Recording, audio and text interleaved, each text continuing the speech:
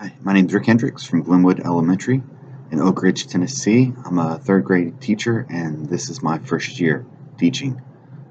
What education? This is, I guess, my second or third career, and it was always something that I felt called to do, but never really had the opportunity, or I never really followed through with it um, until I finally had a near-death experience and decided I wanted to make a difference in lives of kids and make a difference in the world and do something I could be proud of.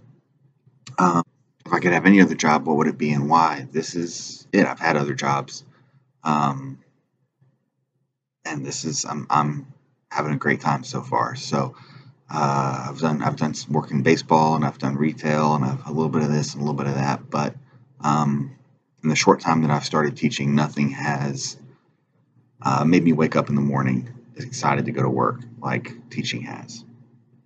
How now than 30 years ago? I think they're more advanced. I think they've lived a little more in their time. Like they're a little bit more worldly. They understand technology more.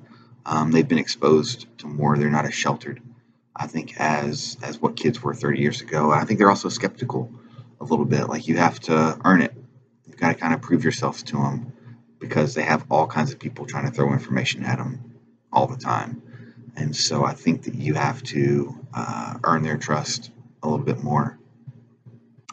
Teaching different than 30 years ago is it's much more sophisticated, and I think it's advanced. I think in the past it was just a lot of rote memorization, um, a lot of just do this, do this, do this in your seat, working on worksheets, writing, copying off boards. And I think now it has become much more interactive, getting out of your seat, um,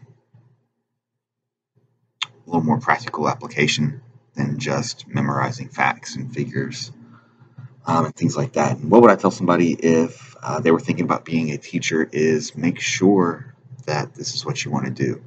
If it is, there's nothing like it. And if you are in it for any other reason, then this won't be for you. But if your heart's in it and this is your calling and this is your passion, then there's no more satisfying job in the world than teaching. Change to help kids learn better. Um, in today's climate, I think right now it's just love them. I think maybe assessment and curriculum, unfortunately, takes a little bit of a backseat to just the emotional and social well being of our students. Curriculum will come and assessments will come, and knowledge obviously comes with that. But right now, I think school needs to be a place where they can feel safe and warm and loved. And then I think the learning can be more enriched than what it has been in years past, especially with everything going on in the world right now. Thank you for your time.